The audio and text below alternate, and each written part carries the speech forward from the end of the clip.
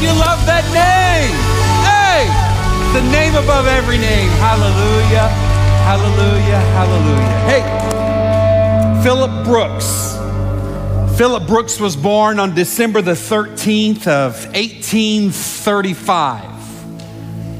He was a reserved and quiet man. He was a Sunday school teacher and preacher, and wasn't anything really that impressive about him except that maybe he stood 6 feet 8 inches tall and weighed over 300 pounds. The children in his classes and the children and the teenagers in the church, they loved Philip Brooks. He just had a way of connecting with them and sharing with them the truths of who God was, and made a difference in their lives. He soon was promoted around those churches in the Philadelphia and Boston area and became the bishop in that region.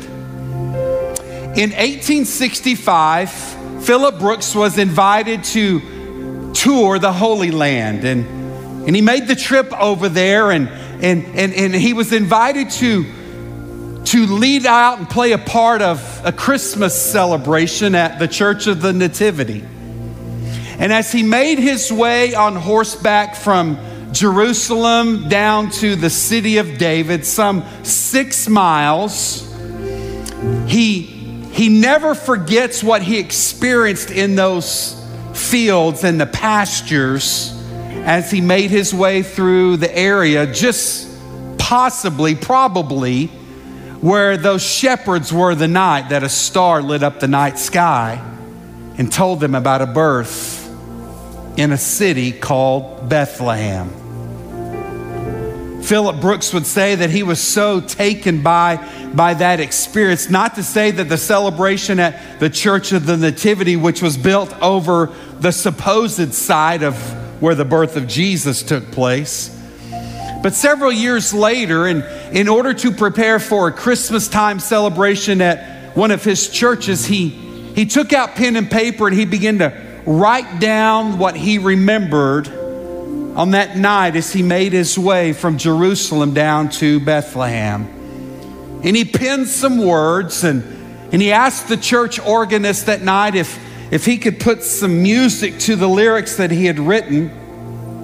And in 1868, a carol that was first sung there that we're going to sing today and still rings loudly this time of the year, that carol was sung for the very first time by the children's choir in Philip Brooks's church. Over 150 years now, we've been singing the words to this song that describe a personal, an incredible and moving experience that Philip Brooks experienced that night. The song is entitled, "O Little Town of Bethlehem."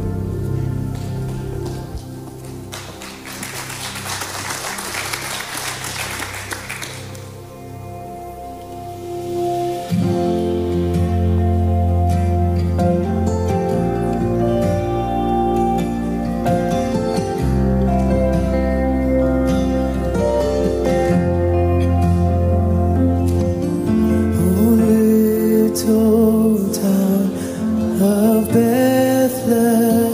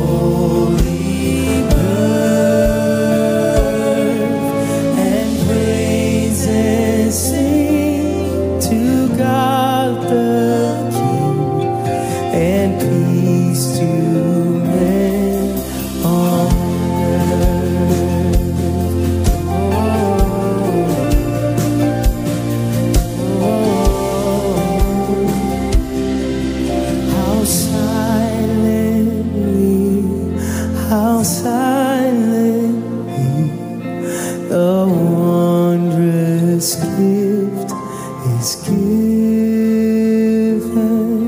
So God imparts to human hearts the blessings of his heaven.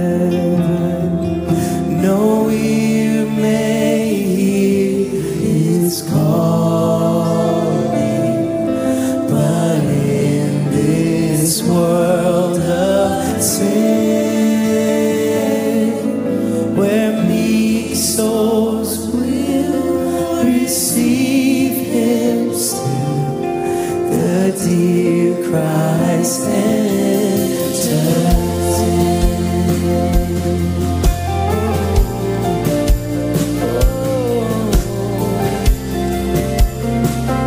He enters in.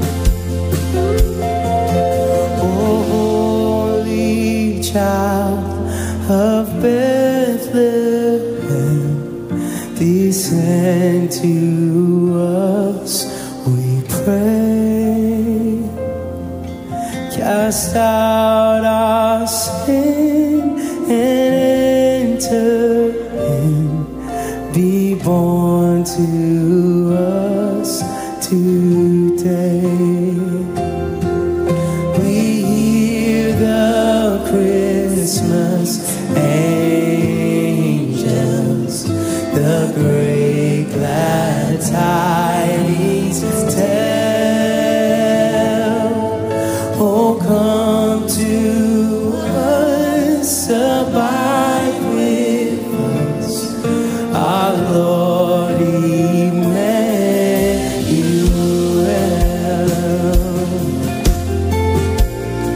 Come abide with us, our Lord Emmanuel. The hopes and fears of all the years are met indeed tonight. Father, we thank you for your presence in this house. God, be with us as we listen to your word intently. We love you, Lord, in Jesus' mighty name. Amen and amen. You may clap your hands and as you take your seats this morning. Well, Merry Christmas, everyone. Have you been hearing that over the last few days? I hope so. And we hope that you are enjoying the season that is Christmas. There is nothing like this time of the year. It is, to me, my favorite time of the year. It is, to me, the most wonderful time of the year. I love everything about it. I really do. You can tell I love everything about it. Amen. We started the partying this week. And it's been an absolutely incredible time. But this is a season of giving. And I think that that's probably what resonates with me the most. It just seems like to me that people are looking for opportunities. They're looking for ways to give in ways that the other 11 months they don't normally look for, you know, besides a birthday celebration maybe for someone we love. But I just love the spirit of mankind helping one another. I love this spirit of giving during this time of the year. And really, that's what Christmas is all about. God gave us his very self, did he not? Did Pastor Mark Sarbilescu not preach a good sermon last week and stepping up and knocking it out of the park? We looked at, oh come, Emmanuel. And how the people were longing for a deliverer, someone to set them free from a yoke of slavery and bondage. And Emmanuel, which means God with us, he came. It's called the Advent season. That means an anticipation, an expectation of someone's arrival. And God himself came. See, giving, God understands giving because he gave us his very self. He gave us his presence, his son, Jesus, the spirit of giving. I love this time of the year. And there's a word that we oftentimes use when it when it comes to Christmas and giving, and you're gonna see it in lights, and it's this word joy, right? Joy. And when we sing joy to the world, because the song says, well, the Lord has come, right? He's Emmanuel. And we have reason to celebrate today. That's why we clap and sing, and then we sing and dance, and there's just joy knowing that Jesus Christ has come.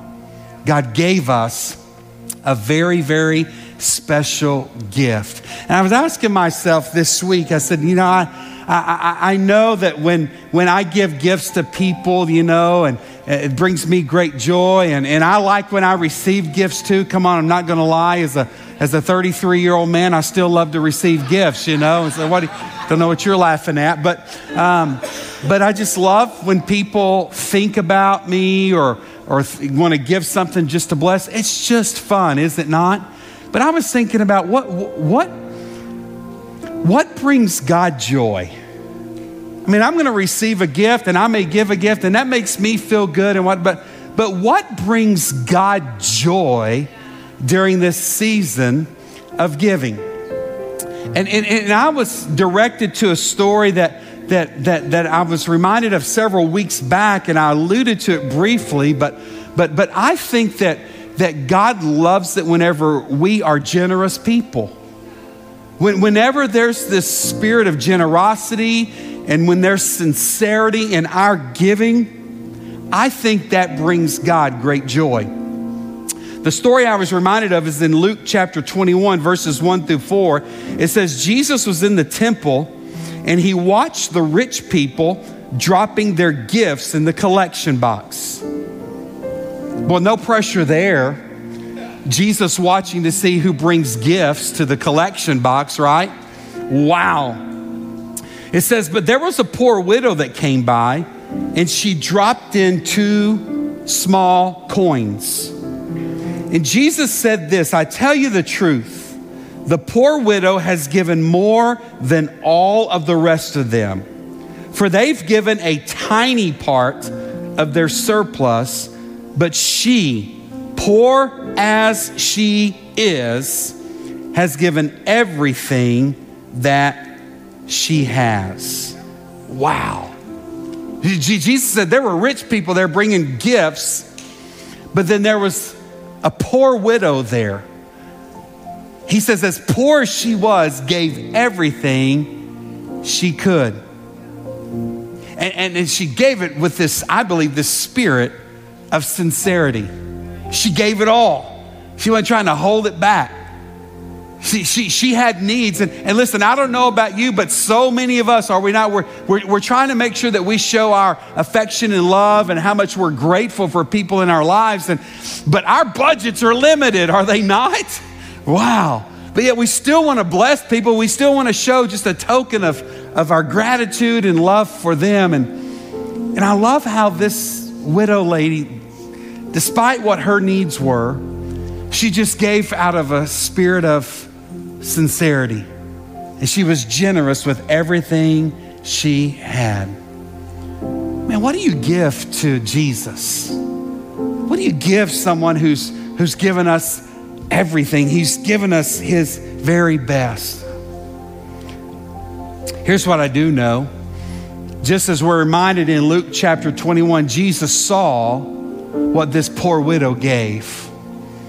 And can I just share with you as well, he sees you in your giving as well. And he clearly knows, just as he knew in Luke chapter 21, what this poor widow's needs were. He's Jesus, he knows everything, right? But he also knows what your needs are as well. And I can't help but think that of all the people that gave gifts that day in the temple, well, I do know that it was this poor widow who gave sincerely. That stands out the most in this story to Jesus. I just want to encourage you during this season of giving to remember Jesus and the one who's given us everything we have. He's given us his very best. He's Emmanuel, God with us. He came and he ultimately gave us, well, he gave us his life, did he not? And how do you give back to one who's given everything? I just pray that over the next few weeks, you would begin to listen and let God speak to you maybe and show you how you can give back to him and bless him and bring joy to him through your generosity and your sincerity. We don't pass things around here at 1910, and nor are we going to shove things in front of your face and hold it there till you give. But I am simply praying that there would be a spirit of generosity for us. You know, his birthday's coming up, right? Y'all know that Christmas is about Jesus and his birthday. And I don't know about you, but at my birthday celebrations, I love it when people show up with gifts. Come on, somebody. Is there anybody in here saying, hey, listen, God, don't bring me any gifts? No, we want stuff, right? Or we like to receive stuff. And I'm just praying that you would allow God to speak to you and you would ask him, hey, God, what can I bring to you this Christmas? How can I be generous and sincere? You've been good. Listen, I know for a lot of us this year, there have been some highs and there have been some lows. For some of us, there have been incredible times, mountaintop celebrations, right? But for a lot of us also, there have been some valleys, and we wonder, how are we going to make it? The reality is we're still here today, right? And God is with us. And there's one thing I want you to know about our God that we worship here at 1910 today. Here's a promise. He says, I will never leave you. Sometimes we leave him though, don't we? But the promise that he has for us is, hey, I'm never going to leave you. So if you find yourself in a rough spot right now, hang on to that promise. The people who were walking in darkness, Isaiah said, they will see a great light. Oh, come, Emmanuel. He came, and he's with us today. Let's pray. Father, thank you so much for your presence. Your presence means the world to us.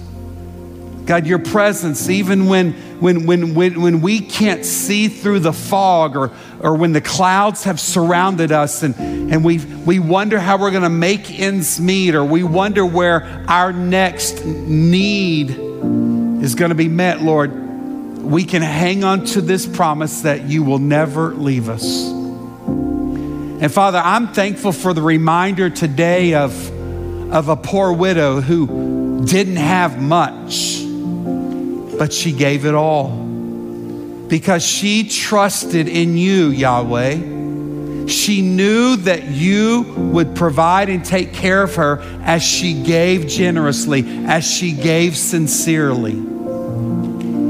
And God, I pray that we would remember that today. This world tells us to hold on and cling to and save our stuff, but yet, God, you say, hey, listen, freely give and freely receive. God, thank you for the reminder that you meet our needs. And Lord, I pray that somehow this Christmas we would seek you, and Lord, that our heart's desire would be to bring you joy in our giving. It's the season of giving. And may we not forget the one who's given us everything. It's in his holy name we pray. Everybody said, amen, amen, amen. I do pray that this is a sweet season for you and your family, and that you would experience the peace and the presence of Emmanuel, God with us. Amen? Wow. Oh, little town of Bethlehem. You guys remember that song, right? I mean, you've heard that before. For some of us, maybe we don't sing it so often, but today I want us to unpack what that song means and what it's all about and the significance of it.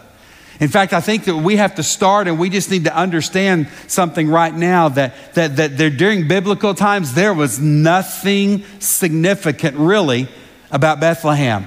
But Bethlehem, if you were to Google Bethlehem back in the day, Verbo would not say this is a desired destination for you and yours to go, relax and celebrate.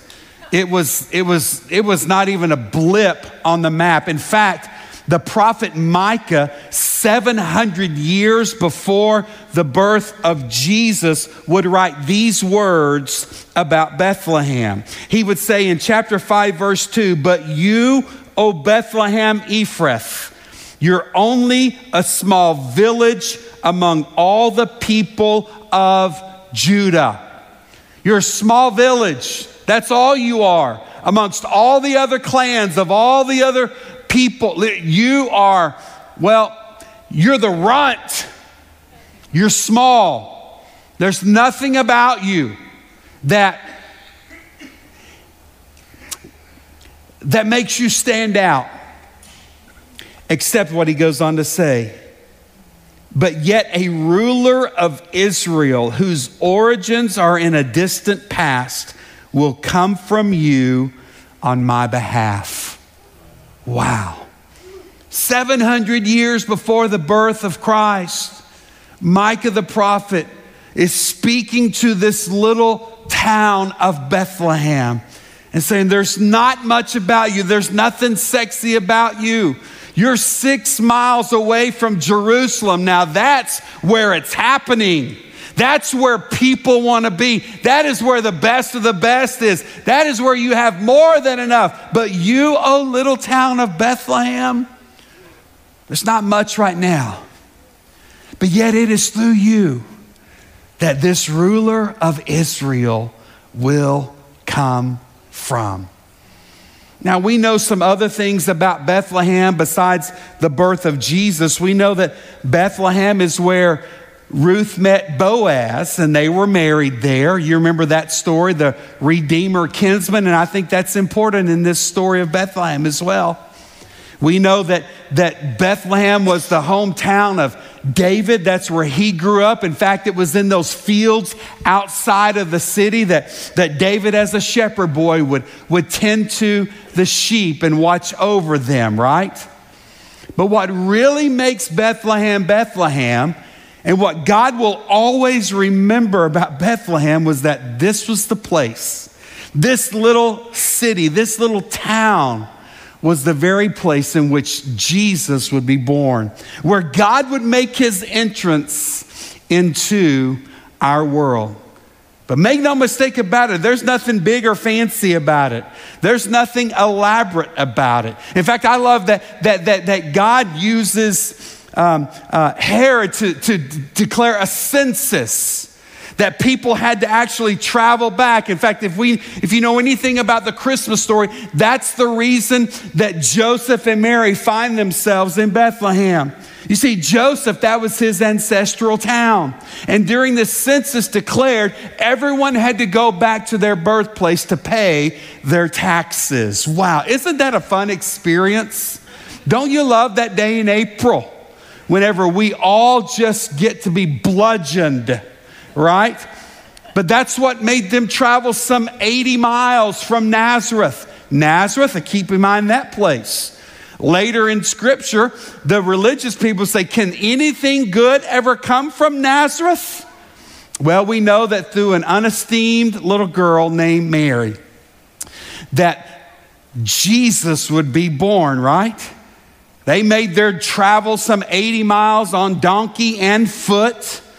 And they go back to Bethlehem so that they can do their civic duty to pay taxes. I love how God is able to take things that maybe man means for harm or ugly and redeems them and can bring something beautiful out of it. That might be a word for somebody here today. He brings beauty from ashes.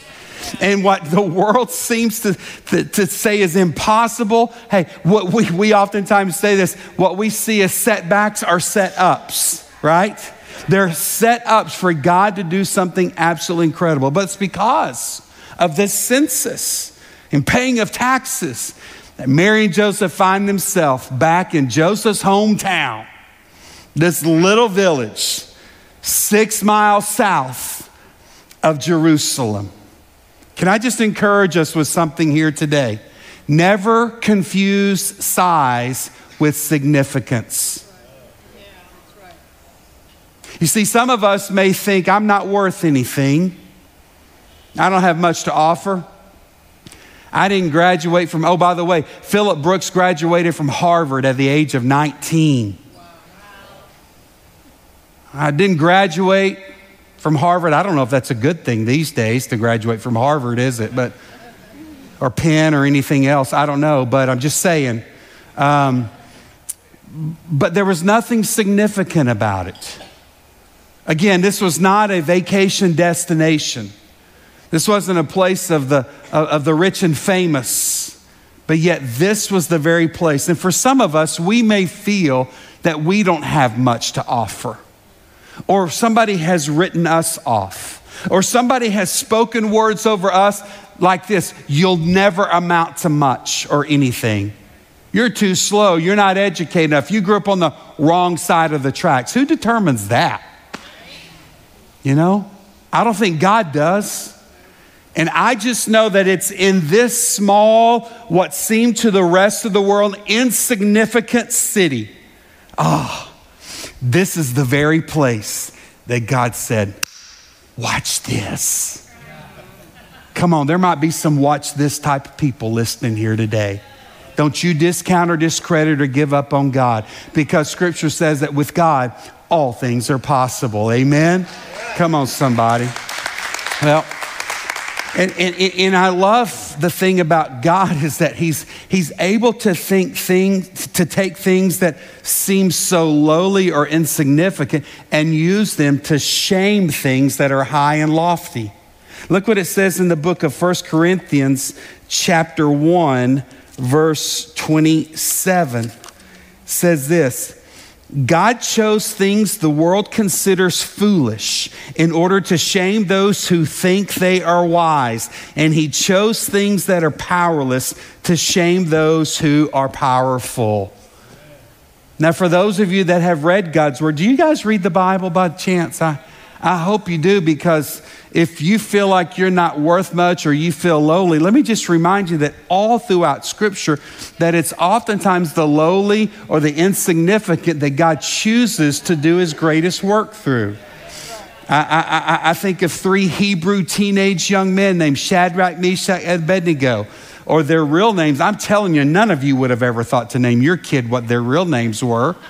But yet it was those 3 Hebrew teenage boys that stood up to, King Nebuchadnezzar, high and lofty, lives being threatened. But they said, we will not bow because we believe that our God is greater. Our friend Chris Tomlin would go on to write a song about that. Our God is greater. Right, he is. And God takes those things. He takes widows and uses them to tell one of the greatest stories, right? I just mentioned Ruth and Boaz, right? So many incredible truths and stories there that God using lowly things. So today, if you're listening, or maybe those of you that are watching us online today, by the way, we're honored that you would carve out some time in your schedule to join us, but maybe you feel like you don't have much to offer. Bethlehem did not, but yet that was the very place in which the one that the prophets spoke of, it would be this little town in which God would make his entrance into our world. Are you with me today? Now, there's some significant things about Bethlehem. First of all, I don't know if you understand and know what your name means. And some of us know what our names mean, and there might be some significance there. Jason means divine healer, and I don't know necessarily what that means per se, but but Bethlehem had significance with its name. You see, Bethlehem means house of bread. And bread's a big deal. Keep that in mind in Israel's history, is it not? We know that wandering through the wilderness as Moses is trying to lead this cantankerous group of people, right? That they get hungry, and it was bread that God provided. Bread was a staple in their culture. They ate it daily, and they ate lots of it. I know in our day and time, we're told to lay off the carbs. But I'm telling you, is there nothing better than a freshly baked loaf of bread?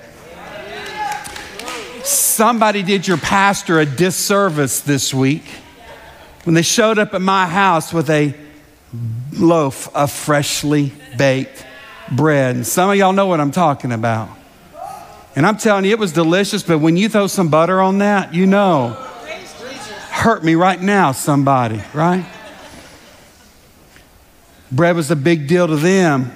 It meant life.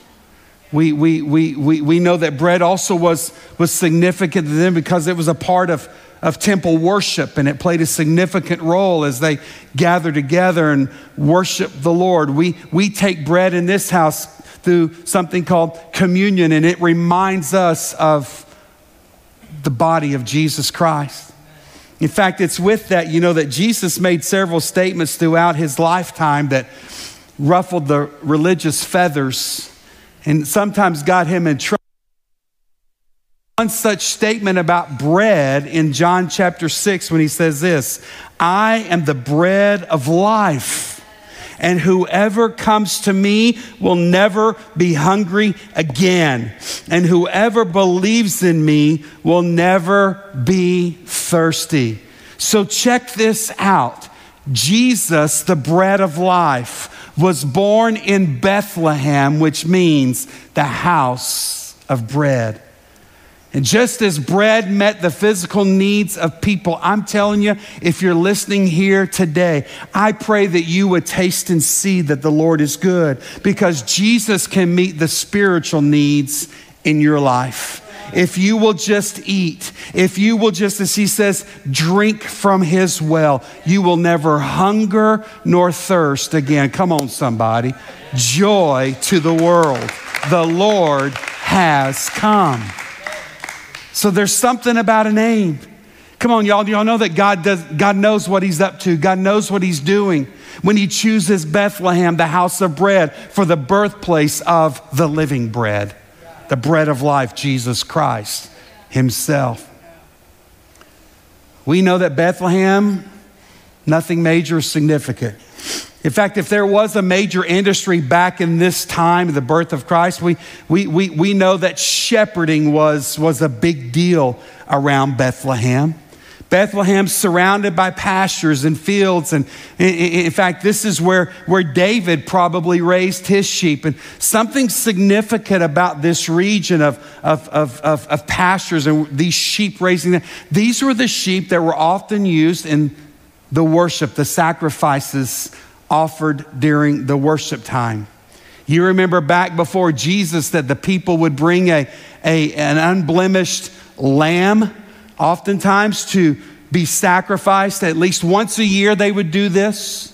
And the shedding of that blood on the altar would be symbolic of their sins being forgiven as that animal was slain. But it was around Bethlehem in these fields that David would raise these sheep that would oftentimes be offered as the sacrificial lambs in the holy city.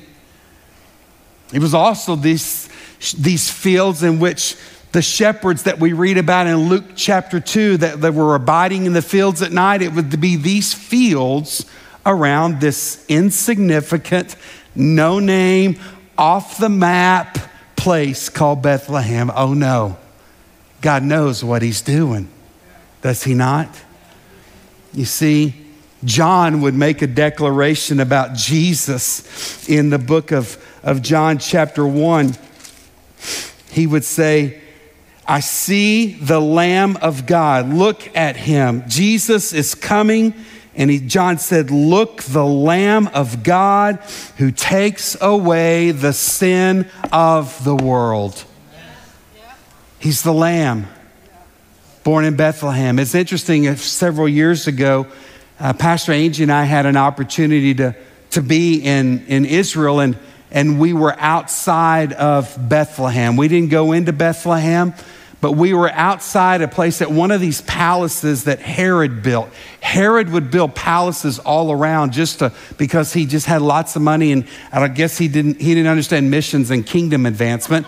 He wanted to just build things that made his name stand out and great, right? I'm telling you, the greatest in God's kingdom are people that give it away for his name, not their name. Amen. And so But Herod would have been, we're standing a few years ago at one of these places called the Herodian.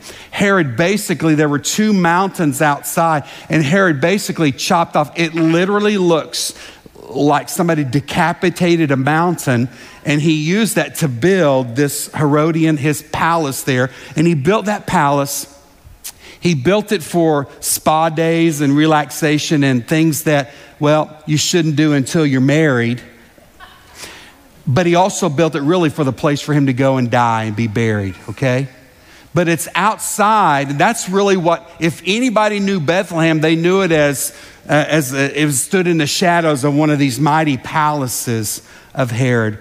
We're standing at the Herodian a few years ago on a tour, and I'm with a group of pastors, and I love being with pastors, but because I grow and I learn, but sometimes I've just had enough, and I just got to get some fresh air. You know what I'm saying? So I find myself this day at the Herodian, standing on this mountain, looking down in the valley, seeing all these pastures, and off in the distance, I think I have a picture of it, is the city of Bethlehem.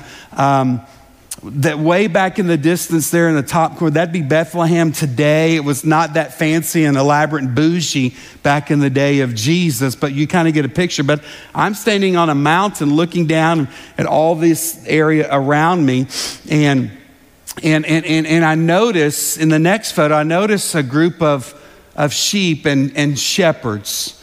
And I noticed you can't really see them because they're blending, but you see the sheep there. And I noticed a dad, and it looks like he's got two boys. These are Bedouin shepherds, the same shepherds that would have been present in Luke 2.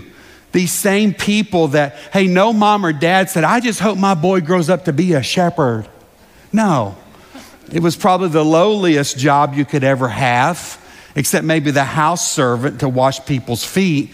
But I saw these Bedouin shepherds that day in the midst of this tour with pastors. I just needed a break, you know? So I do what a pastor ought to do, acting holy and reverent. I begin to wave at these shepherds to see if they could see me. We're way up high. You know, I've kind of isolated myself from the rest of the crowd. My wife is probably going, where is he, you know? Where is he at now, right? Jesus' parents thought that about him one day too, because they lost him in the temple, right? But where is he right now? And so I just wondered, man, they're a long ways. I wonder if they can see me. I wonder if they can see Shrek up here on this mountain in the Herodian. And so I begin to wave. Well, one of these little boys begins to wave back. And so I get cute and fancy and act like a obnoxious American, and I start to do different signs and signals like I'm landing a plane, you know, off an aircraft carrier. And this little boy begins to mimic and do exactly what I do. And so I do something that this is really smart in you know, a territory where maybe you might not be welcomed and favored. I simply do this. I start waving for him to come join me. Come join these American pastors up here, little Bedouin shepherd boy. And he comes up, look at this. He walks all the way up this hill, and he comes up to meet me. And I mean, it was a trek. He left his dad, left his brother, left the sheep, which is probably a no-no in Bedouin shepherding 101. But he makes his way up there, and I get to place my hand out, and a Bedouin shepherd boy, an opportunity that not many of us will probably ever have. And the significance of that moment hit me. That this is where David raised sheep, and David was a young boy. He was the youngest of Jesse's sons, and not was he just taking care of his family, but they were also raising these sheep, these lambs that would be offered as a sacrifice for people's sins. And it's outside of Bethlehem, where Jesus, as John declares, and as many of you know, the Lamb of God would make his entrance into our world. And all of that was the perfect storm. I might need to write a song about that 150 years from now, churches may be singing, right? Hopefully we're going to be in heaven by then, amen? I'm going to be there, are you? I hope so. Call upon the name of the Lord and be saved, right? But in that moment, it hit me that Bethlehem, although in man's eyes and in an unbelieving world's eyes was nothing significant, Micah wrote these words 700 years ago.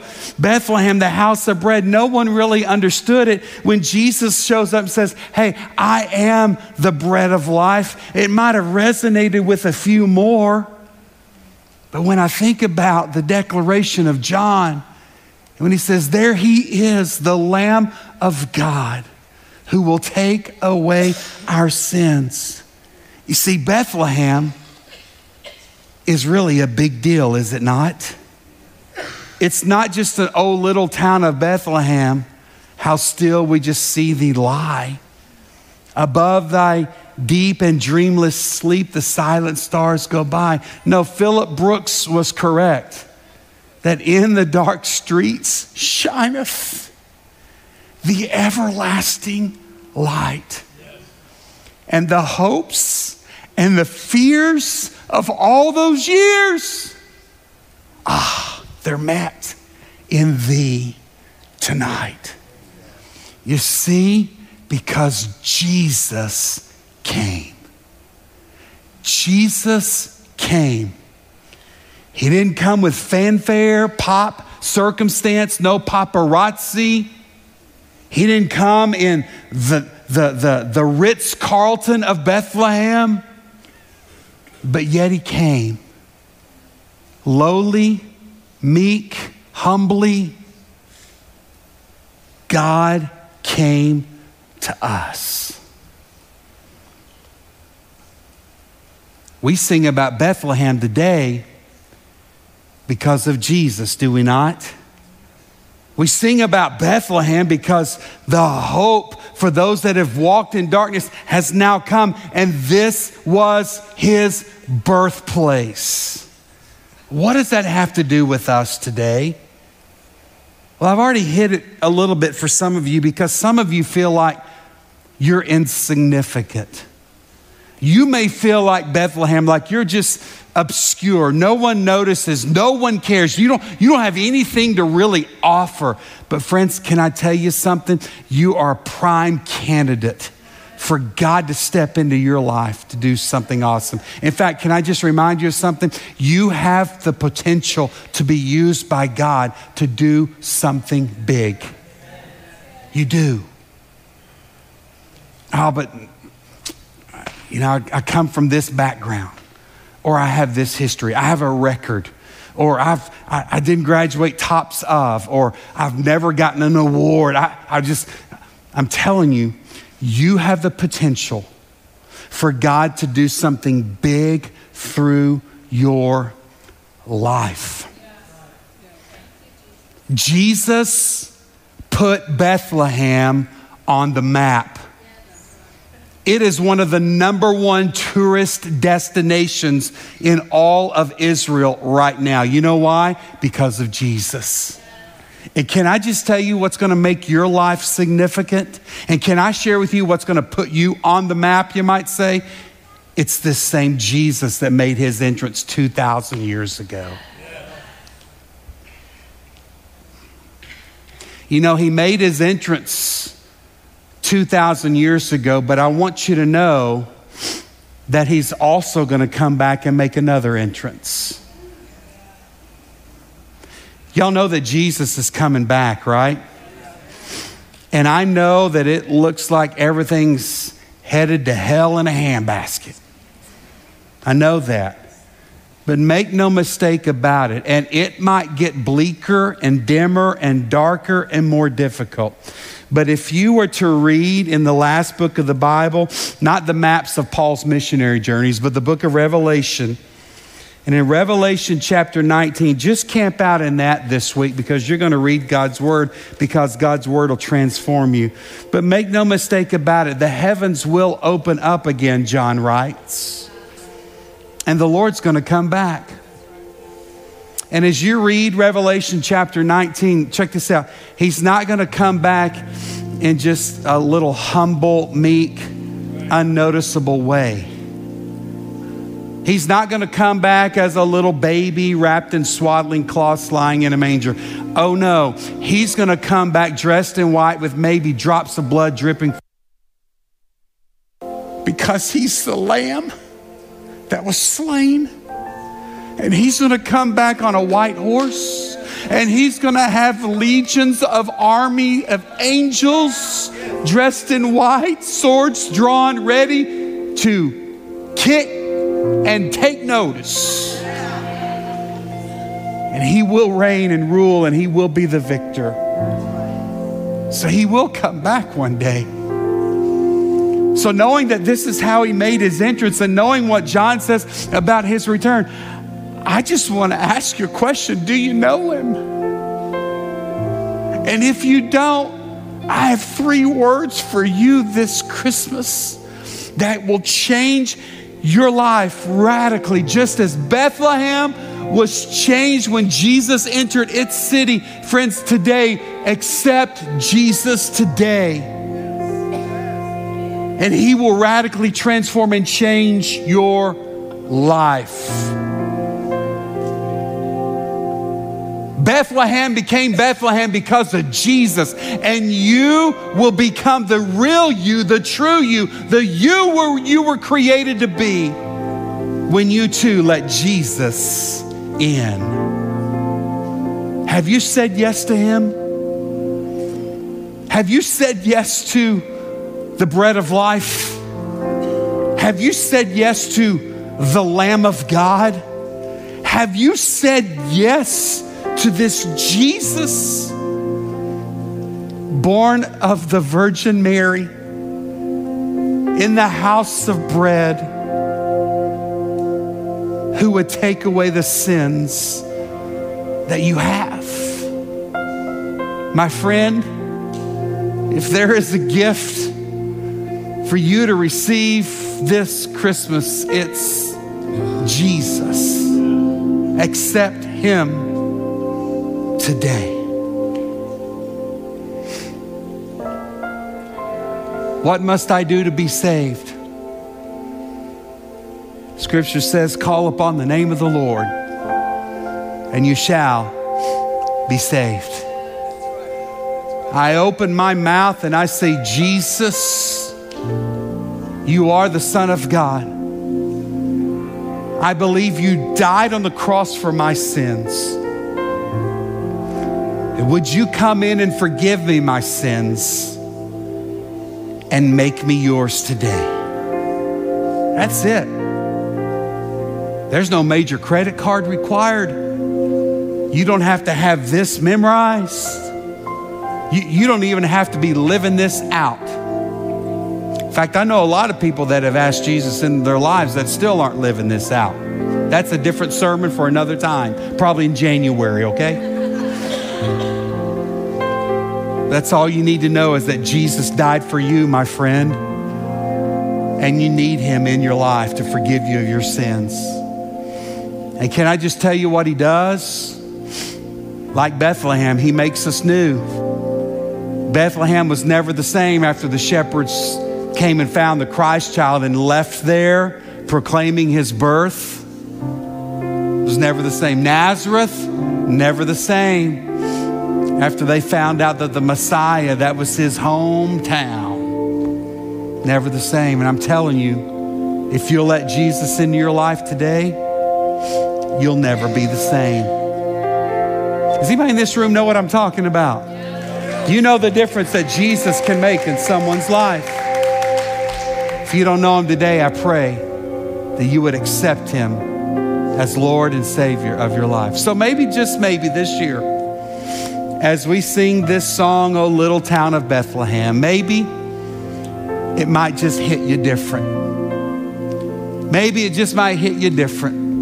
That God is in the business of taking things low and obscure and unnoticeable and elevating them and making something beautiful out of it.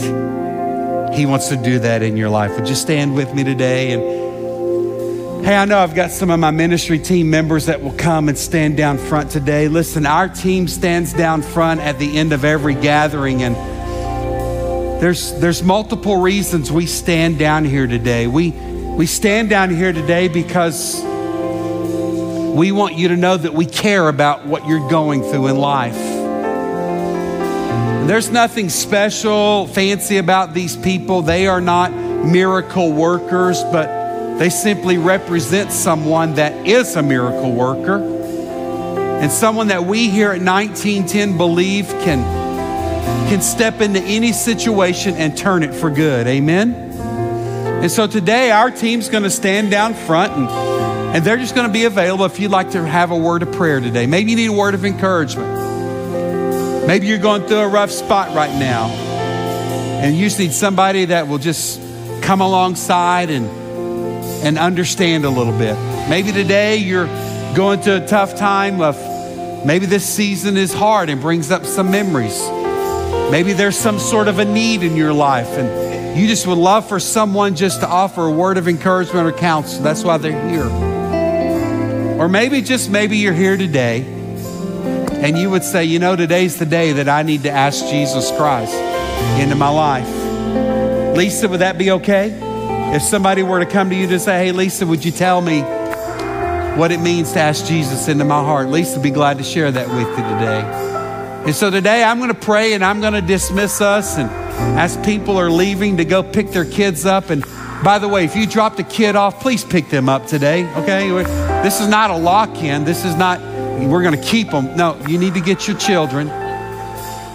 Maybe you're going to high-five somebody, shake a hand. If you're a guest here today, I would love to meet you in the garage across the hallway and just say hi. And we want to encourage you to take one of these little invite cards and put it on your refrigerator somewhere to remind you of us blowing it out on Christmas Eve right on Bernie's Main Plaza. And maybe invite somebody to come and join you that night. It's going to be a special night at Christmas in the city. But listen, I'm going to pray and dismiss us, and you do what you need to do. But if you're here today and need Jesus, or if you're here today and need a word of encouragement, do not run out. Come forward. And for those of you that are watching us online, if we can pray over any need in your life, would you just simply type a message right now and send it to us, and we'll get it. And these same people that are down front will be praying over your situation as well. And I want you to know we're saving you a seat. We're going to be here the same time next Sunday, and we'd love to have you in person with us. God, I want to thank you for the reminder today of a little town called Bethlehem. A little town that in Israel's history, it didn't mean a whole lot. But then Jesus shows up and forever changes its destiny. And Lord, I pray that we would remember that that's still what you do today. When you show up, you change things. When you show up, our lives will never be the same. Jesus, thank you for that little town called Bethlehem. The house of bread, where the bread of life chose to make its entrance into the world. The Lamb of God, who would take away our sins, making his entrance in Bethlehem. As we leave this place, may the joy that Jesus gives us shine through us. And may it be infectious to others that we come in contact with. And may we be quick to give a reason for the name is Jesus. And it's in his name we pray. Everybody said, amen. Thank you.